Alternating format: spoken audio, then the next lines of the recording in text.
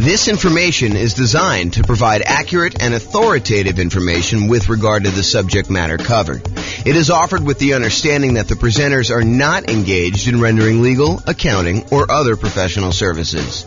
If legal advice or other expert advice is required, the services of a competent professional should be sought. Welcome to the Chandler Real Estate Investing and Real Estate Financial Planning Podcast. Learn all about investing in real estate in Chandler, Arizona, with a combination of real estate financial planning and modeling with numbers specific to Chandler, plus syndicated, more generalized recordings of live and pre-recorded real estate investing classes, not all of them specific to Chandler.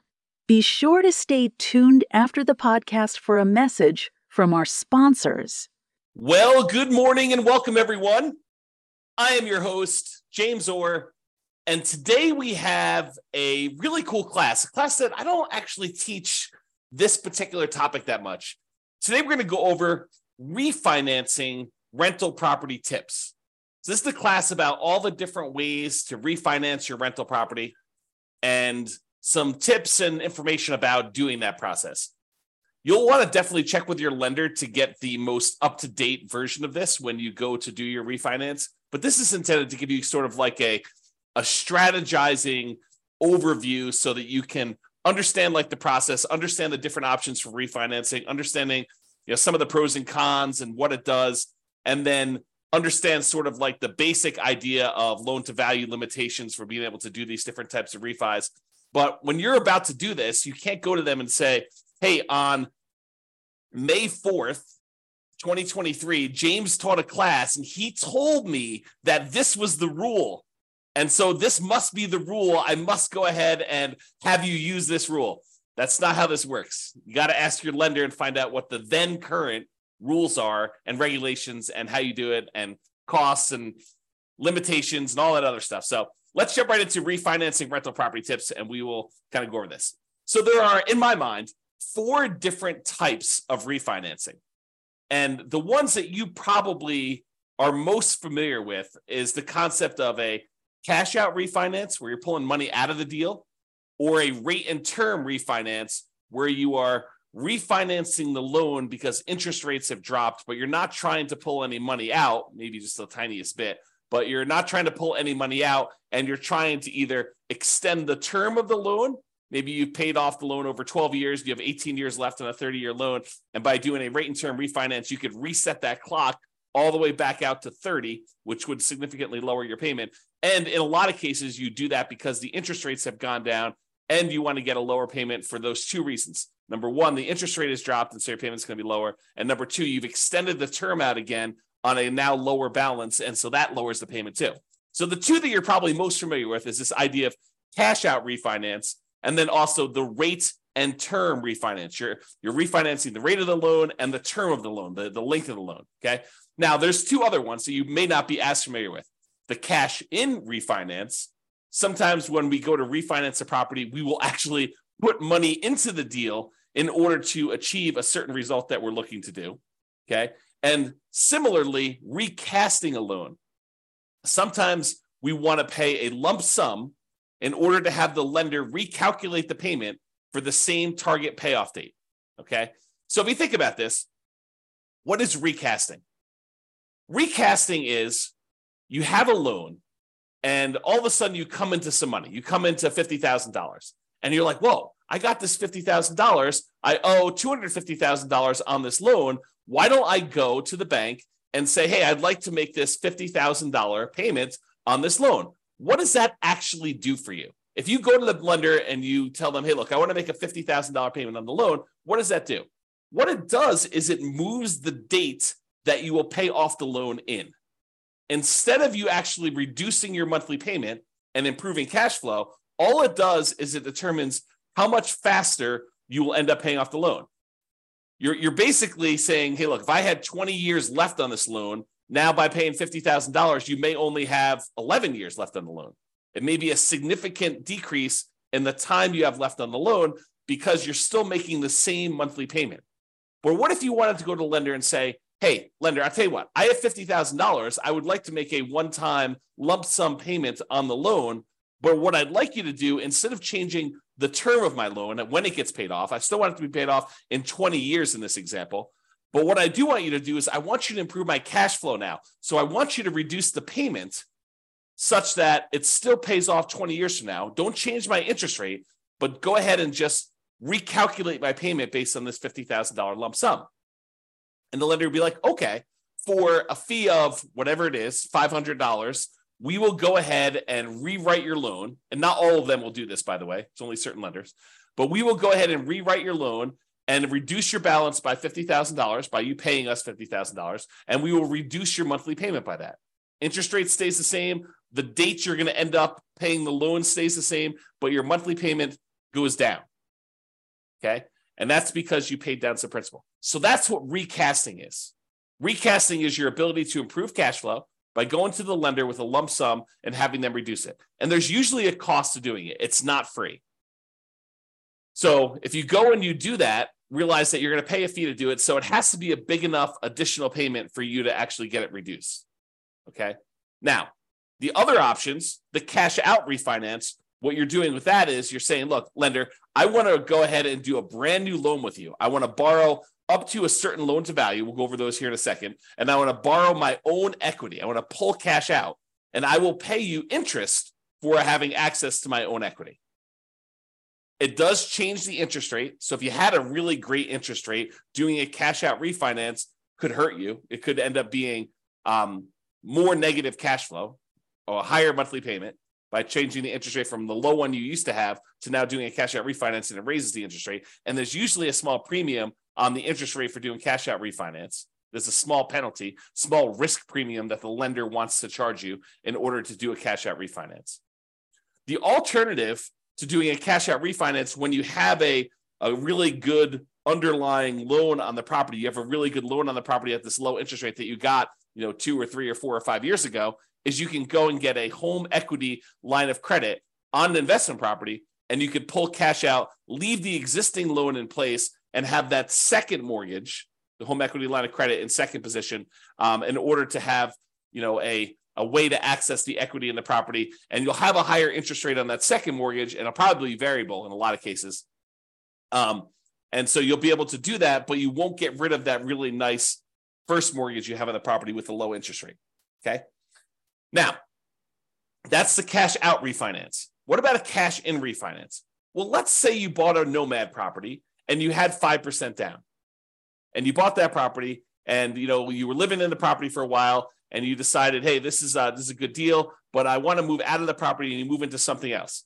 Now you've the property value has gone up a little bit. You paid down the loan a little bit, and let's say you owe, I don't know, like you owe 82% of the value of the property now. You started off with 5% down, and now it's increased so that you have 18% equity, 82% loan to value. Well, let's say you wanted to do a refinance because the interest rates have changed, and you'd like to be able to change the interest rate on your loan.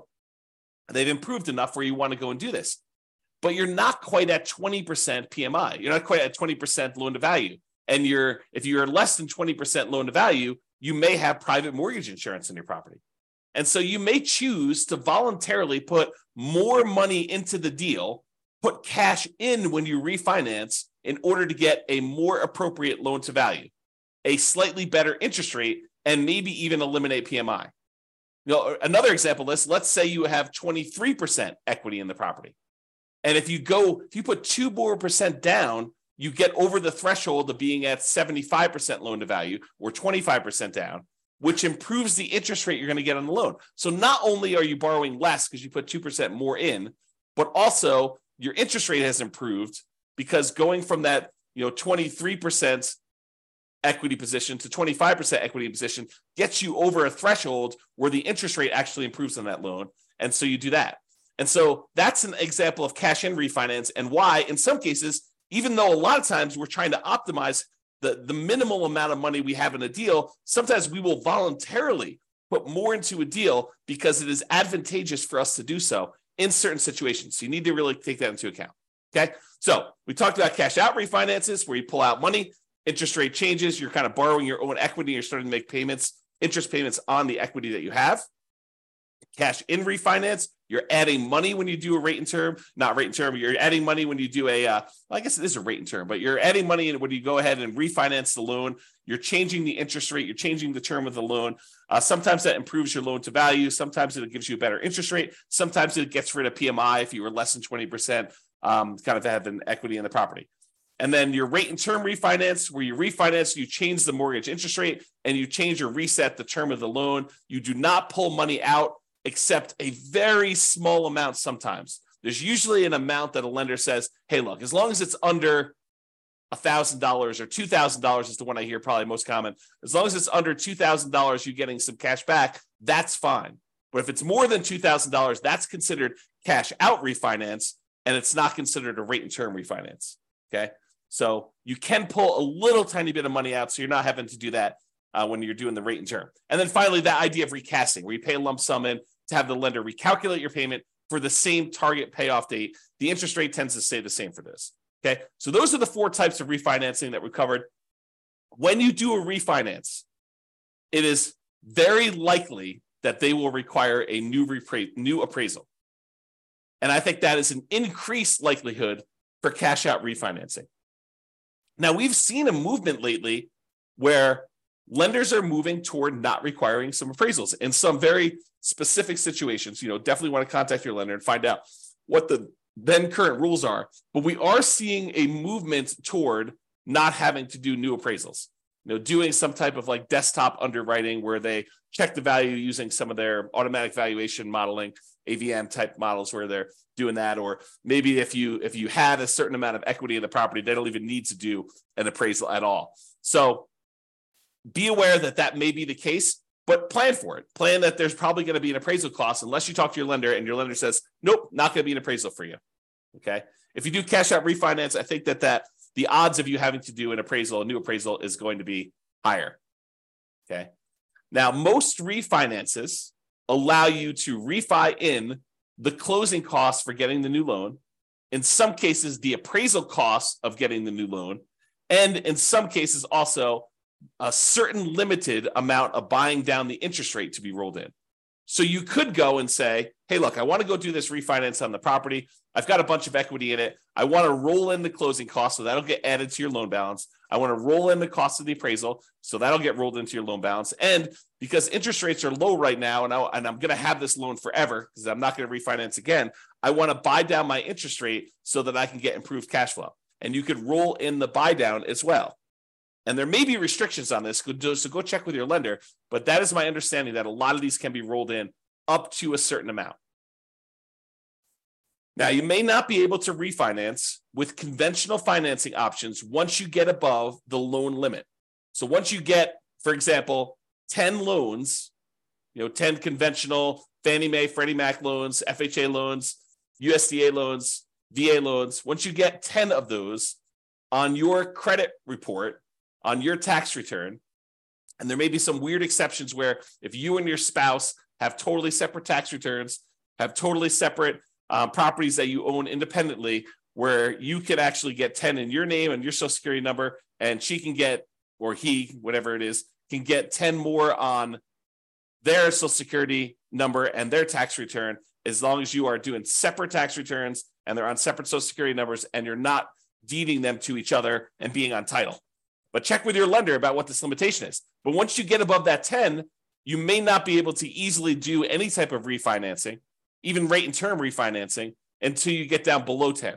So you may need to pay off a property temporarily, get down to 9, do whatever you need to do, then actually refinance or do whatever you need to do for that last one to get back up to 10. So it starts becoming this kind of like much more complicated game of chess where there's pressure on different things you need to move around and be strategic about stuff.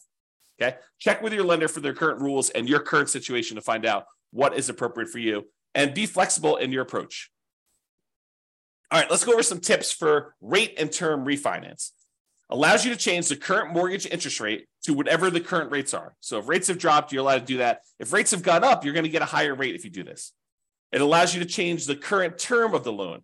Let's say you want to go and extend it out to a 30-year loan, or maybe you're down, you only have 8 years left, you want to extend it out just to a 15-year loan. It'll still reduce your payment, for the same interest rate, but maybe you want to extend it out so that it's a little bit lower for the 15-year loan, doing that.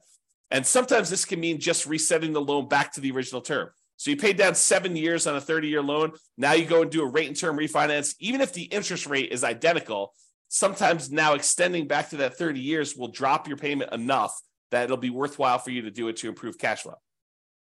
You keep the same balance, what they refer to in the table to the right here as a limited cash out refinance in the table. So when we look at these, for principal residence, here's the limited cash out refinance, kind of like obligations and limitations.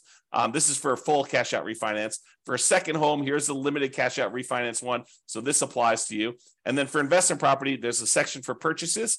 There's a section for limited cash out refinance, which is what we're talking about for rate and term. Or there's a section for cash out refinance, which we'll cover here in a second. Okay. So Fannie Mae, Rocket Mortgage says this about limited cash out refinance. Fannie Mae governs the functions of cash out refinances. With a limited cash out refinance, you could pocket $2,000 or 2% of the new loan balance, whichever is less. Okay. However, the new loan balance will be higher than the original because of the funds dispersed and any closing costs not paid upfront. So that's from Rocket Mortgage, and it just describes that you can go up to, according to them, $2,000 out of pocket, or you can pocket $2,000. You can get cash out of the deal, or 2%, whichever is less, 2% of the new loan balance. Okay, so realize if you have a relatively low balance, you may be limited by the balance of the loan, or $2,000, whichever is going to be lower. So let's talk about the maximum loan to value. So investment property, if you're doing this limited cash out refinance of 1 to 4 units, anything more than 4 units, 5 units and up is considered commercial property. And those are different rules completely. But if you're doing 1 to 4 units for a fixed rate mortgage and adjustable rate mortgage, the maximum loan to value you can do is 75%. Okay. So you can go up to 75% loan to value. You'd leave 25% in the deal when you do this rate and term refinance, this limited cash out. Now, if you're living in the property, you could do a limited cash out refinance on 1 unit. You can go to 97% with a fixed rate mortgage or 95% with an adjustable rate mortgage. If you're in a duplex, you can go to 85% for a fixed rate mortgage and adjustable rate mortgage. And if you're in a triplex or fourplex, it's 75% loan to value, sort of like what an investment property would be. Okay. And that's for the limited cash out refinance. Also happens to be for the purchase for those. If you have a second home, if you're doing a rate and term refi and you have 1 unit, which you can't do multiple units with those, then the maximum amount you can go with those is 90% loan to value for both fixed rate mortgages and adjustable rate mortgages. So you have to leave 10% in the deal on your second homes. Okay. All right. So that's the numbers for the rate and term refi. This often improves cash flow in falling interest rate environments, especially. So when you have 2 things working for you, you paid down the loan a little bit, and so you have less that you owe, and you have less left in terms of duration left on your loan. And when interest rates are coming down, it improves cash flow in 2 ways. Number one is you're usually extending your term out again, and so you're borrowing a smaller amount over a longer term. And if interest rates have come down from your previous kind of mortgage interest rate, then you've also improved cash flow from an improved lower interest rate. Sometimes the interest rate doesn't need to go down, but you paid down the loan low enough and you've been paying it off long enough that you can extend the term out again. And even with a slightly higher interest rate, your cash flow can still improve. Less, but can still improve. This can also be a way to change your loan type to remove PMI or mortgage insurance premium. So with FHA loans, the private mortgage insurance with most of them, there's some exceptions, but most of them, when you're putting 3.5%, I'll say all of them, when you're putting 3.5% down, they have PMI forever. The PMI, the mortgage insurance premium you pay on that loan, never goes away. And so if you want to get rid of PMI on an FHA loan, like you bought a duplex, triplex, or fourplex as an owner occupant, you moved into the property, you lived there for a year, and then you decided to buy something else, and now you've waited long enough and you've got some equity built up in the property. Well, now you can go ahead and refinance out this cash out. You can do a limited cash out refinance, 1 to 4 units, once you have 75% loan to value, and you can get rid of the PMI from the FHA loan. The tricky part is, depending on when you got your FHA loan, your interest rate may be really, really low, even when you take into account the private mortgage insurance premium you're paying on it. Such that if you go to refinance it, if you bought a property 3 years ago when interest rates were really, really, really low, and now the interest rates are much higher, even though you're at that 75% loan to value, and even though interest rates have gone up, it still may be better for you to keep the old PMI loan with the old FHA loan with PMI. So you got to run the math and see if this does improve it for you and how much it improves. Okay? But this would be the way, doing like a rate and term refinancing, going into a non-FHA loan, or maybe you go back into an FHA loan. If you get over 20% down, you don't necessarily have to have PMI anymore. Okay? So go do the math, figure it out, but this is how you get rid of that PMI on FHA loans to get it out of it, is do the rate and term refi. Now let's talk about some tips for cash out refinance. So the new loan amount equals the previous loan balance plus any cash you receive at closing. So you're increasing how much you owe on the property by whatever you decide to take out. So that means that you're borrowing more, which typically means your payment's going up, unless the interest rate has come down so much and you've extended the term so much that the payment is lower. Now, borrowed money that you pull out of a loan is not typically taxable, but talk to your CPA if you plan to use the money for additional investing, because there are rules about where that gets applied. My very layman's, non-professional, non-tax advisor understanding of this is that the money you use to buy another investment property is offset by that property, not the one that you pulled the money out of. But go talk to your CPA to get clarification on that, because I am not sure, and I am not a professional, and I'm not giving you tax advice because I'm not qualified to give you tax advice. I don't even do my own taxes. Okay, so go talk to your own CPA and make sure you got that down. All right, so let's talk about the maximum loan to value you can do now for cash out refinances when you're pulling money out. So if you were going to try to pull cash out of a property that you're living in, with one unit, you can go up to 80% loan to value for fixed rate mortgages and adjustable rate mortgages. So if you're living in a single family home, a condo or townhome, and you've got one unit, you can actually go up to 80% loan to value. If you're in a duplex, triplex, or fourplex, 2 to 4 units, remember 5 units and above is commercial, it's a totally different deal. You can go up to 75% loan to value. So a little bit more conservative. They will only allow you to go up to 75% loan to value. You have to keep 25% equity in the deal if you're going to do a cash out refinance. And those numbers are different than when you do the rate and term. Okay. Second homes, when you're doing a cash out refinance, it's still 75% loan to value. Okay. You have to be 75% loan to value to do cash out for those. Then if you're doing investment property, you're doing a cash out refinance with one unit, a single family home, condo or townhome, with one unit, it's 75% loan to value. If you're talking about a duplex, triplex, or fourplex, and you want to pull cash out of that, they only allow you to go to 70% loan to value. So even more conservative. They want you to keep 30% equity in the deal when you do this. So really, to kind of summarize it, you're probably 75% loan to value, no matter what you're doing, unless you're doing a single family home where you're living in the property, then you can go to 80%. Or when you're doing your 2 units, 3 units, or 4 units, triplex, duplex, triplex, or fourplex with an investment property, it's more conservative. It's 70% loan to value. Okay. Now, this type of idea, this idea of doing, cash out refinance, although you can do sort of rate and term if you borrow the money in order to buy the property and the repairs when you do your burst strategy. But most often when you're trying to do the burst strategy, a lot of times you're doing this cash out refinance model where you're pulling money out of the deal. And the ideal is to pull all of your money out of the deal and and so you have the money and you could use it to do other deals in the future.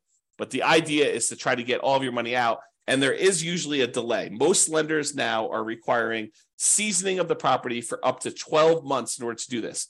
Now, there may be a kind of like, a custom lender, a lender that has a very specific program. Well, they will allow you to do a rate and term refinance or cash out refinance with less than 12 months. there's probably going to be a small premium on rate. And then maybe they tell you, look, you do this loan, but then, a year later, you go ahead and do a traditional, rate and term refinance into a, conventional Fannie Mae, Freddie Mac sort of product where you get out of their loan. And so it may even be some type of, a balloon payment where, there's a 3-year balloon on it or a 2-year balloon on it. You got to go talk to these. And I'm just making this up. I don't know of any that are doing this, but what tends to happen is you find a need in the marketplace and these kind of custom lenders come in and they fill the hole with a custom loan product. And they kind of cater to a certain need that they're seeing in the marketplace. And they a lot of times charge a small premium for that. And they get their premium, being able to cater to those guys. So if you want to do this with more traditional Fannie Mae, Freddie Mac, definitely talk to your normal mortgage broker and find out what the rules are. If you want to try to find one of these more alternative ones, you're more likely to find those guys advertising to like a real estate investor club or group. Okay. All right. So those are the tips for cash out refinance. Owner occupant refi. So if you're living in a property and you go, let's say you've been living in a property for 14 months, you've been doing the nomad strategy and you're about to move out and you're like, rates have come down or equity has grown so much that I think I can get rid of PMI. What I'd like to do is I'd like to do a refinance using an owner occupant loan while I'm there before I move out of the property. I'll just move out as soon as I'm done doing the refinance. Oh, no. When you go and you do an owner-occupant refi, in most cases, the lender is going to require that you sign another piece of paper that says, I will remain in the property for another year. And if you don't do that, it's called loan fraud.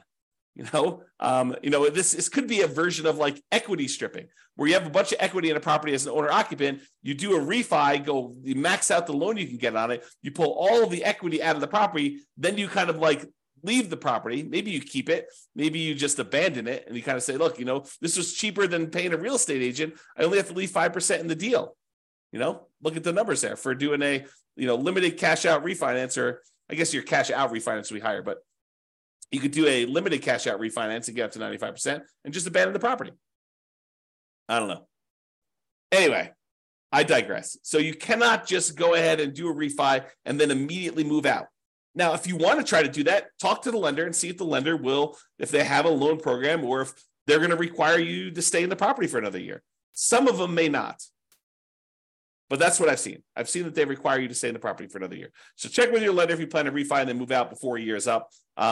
They may have rules about that. If you're being transferred for work or there's some type of significant life event, I think there are some exceptions. You and your wife, you and your spouse get married.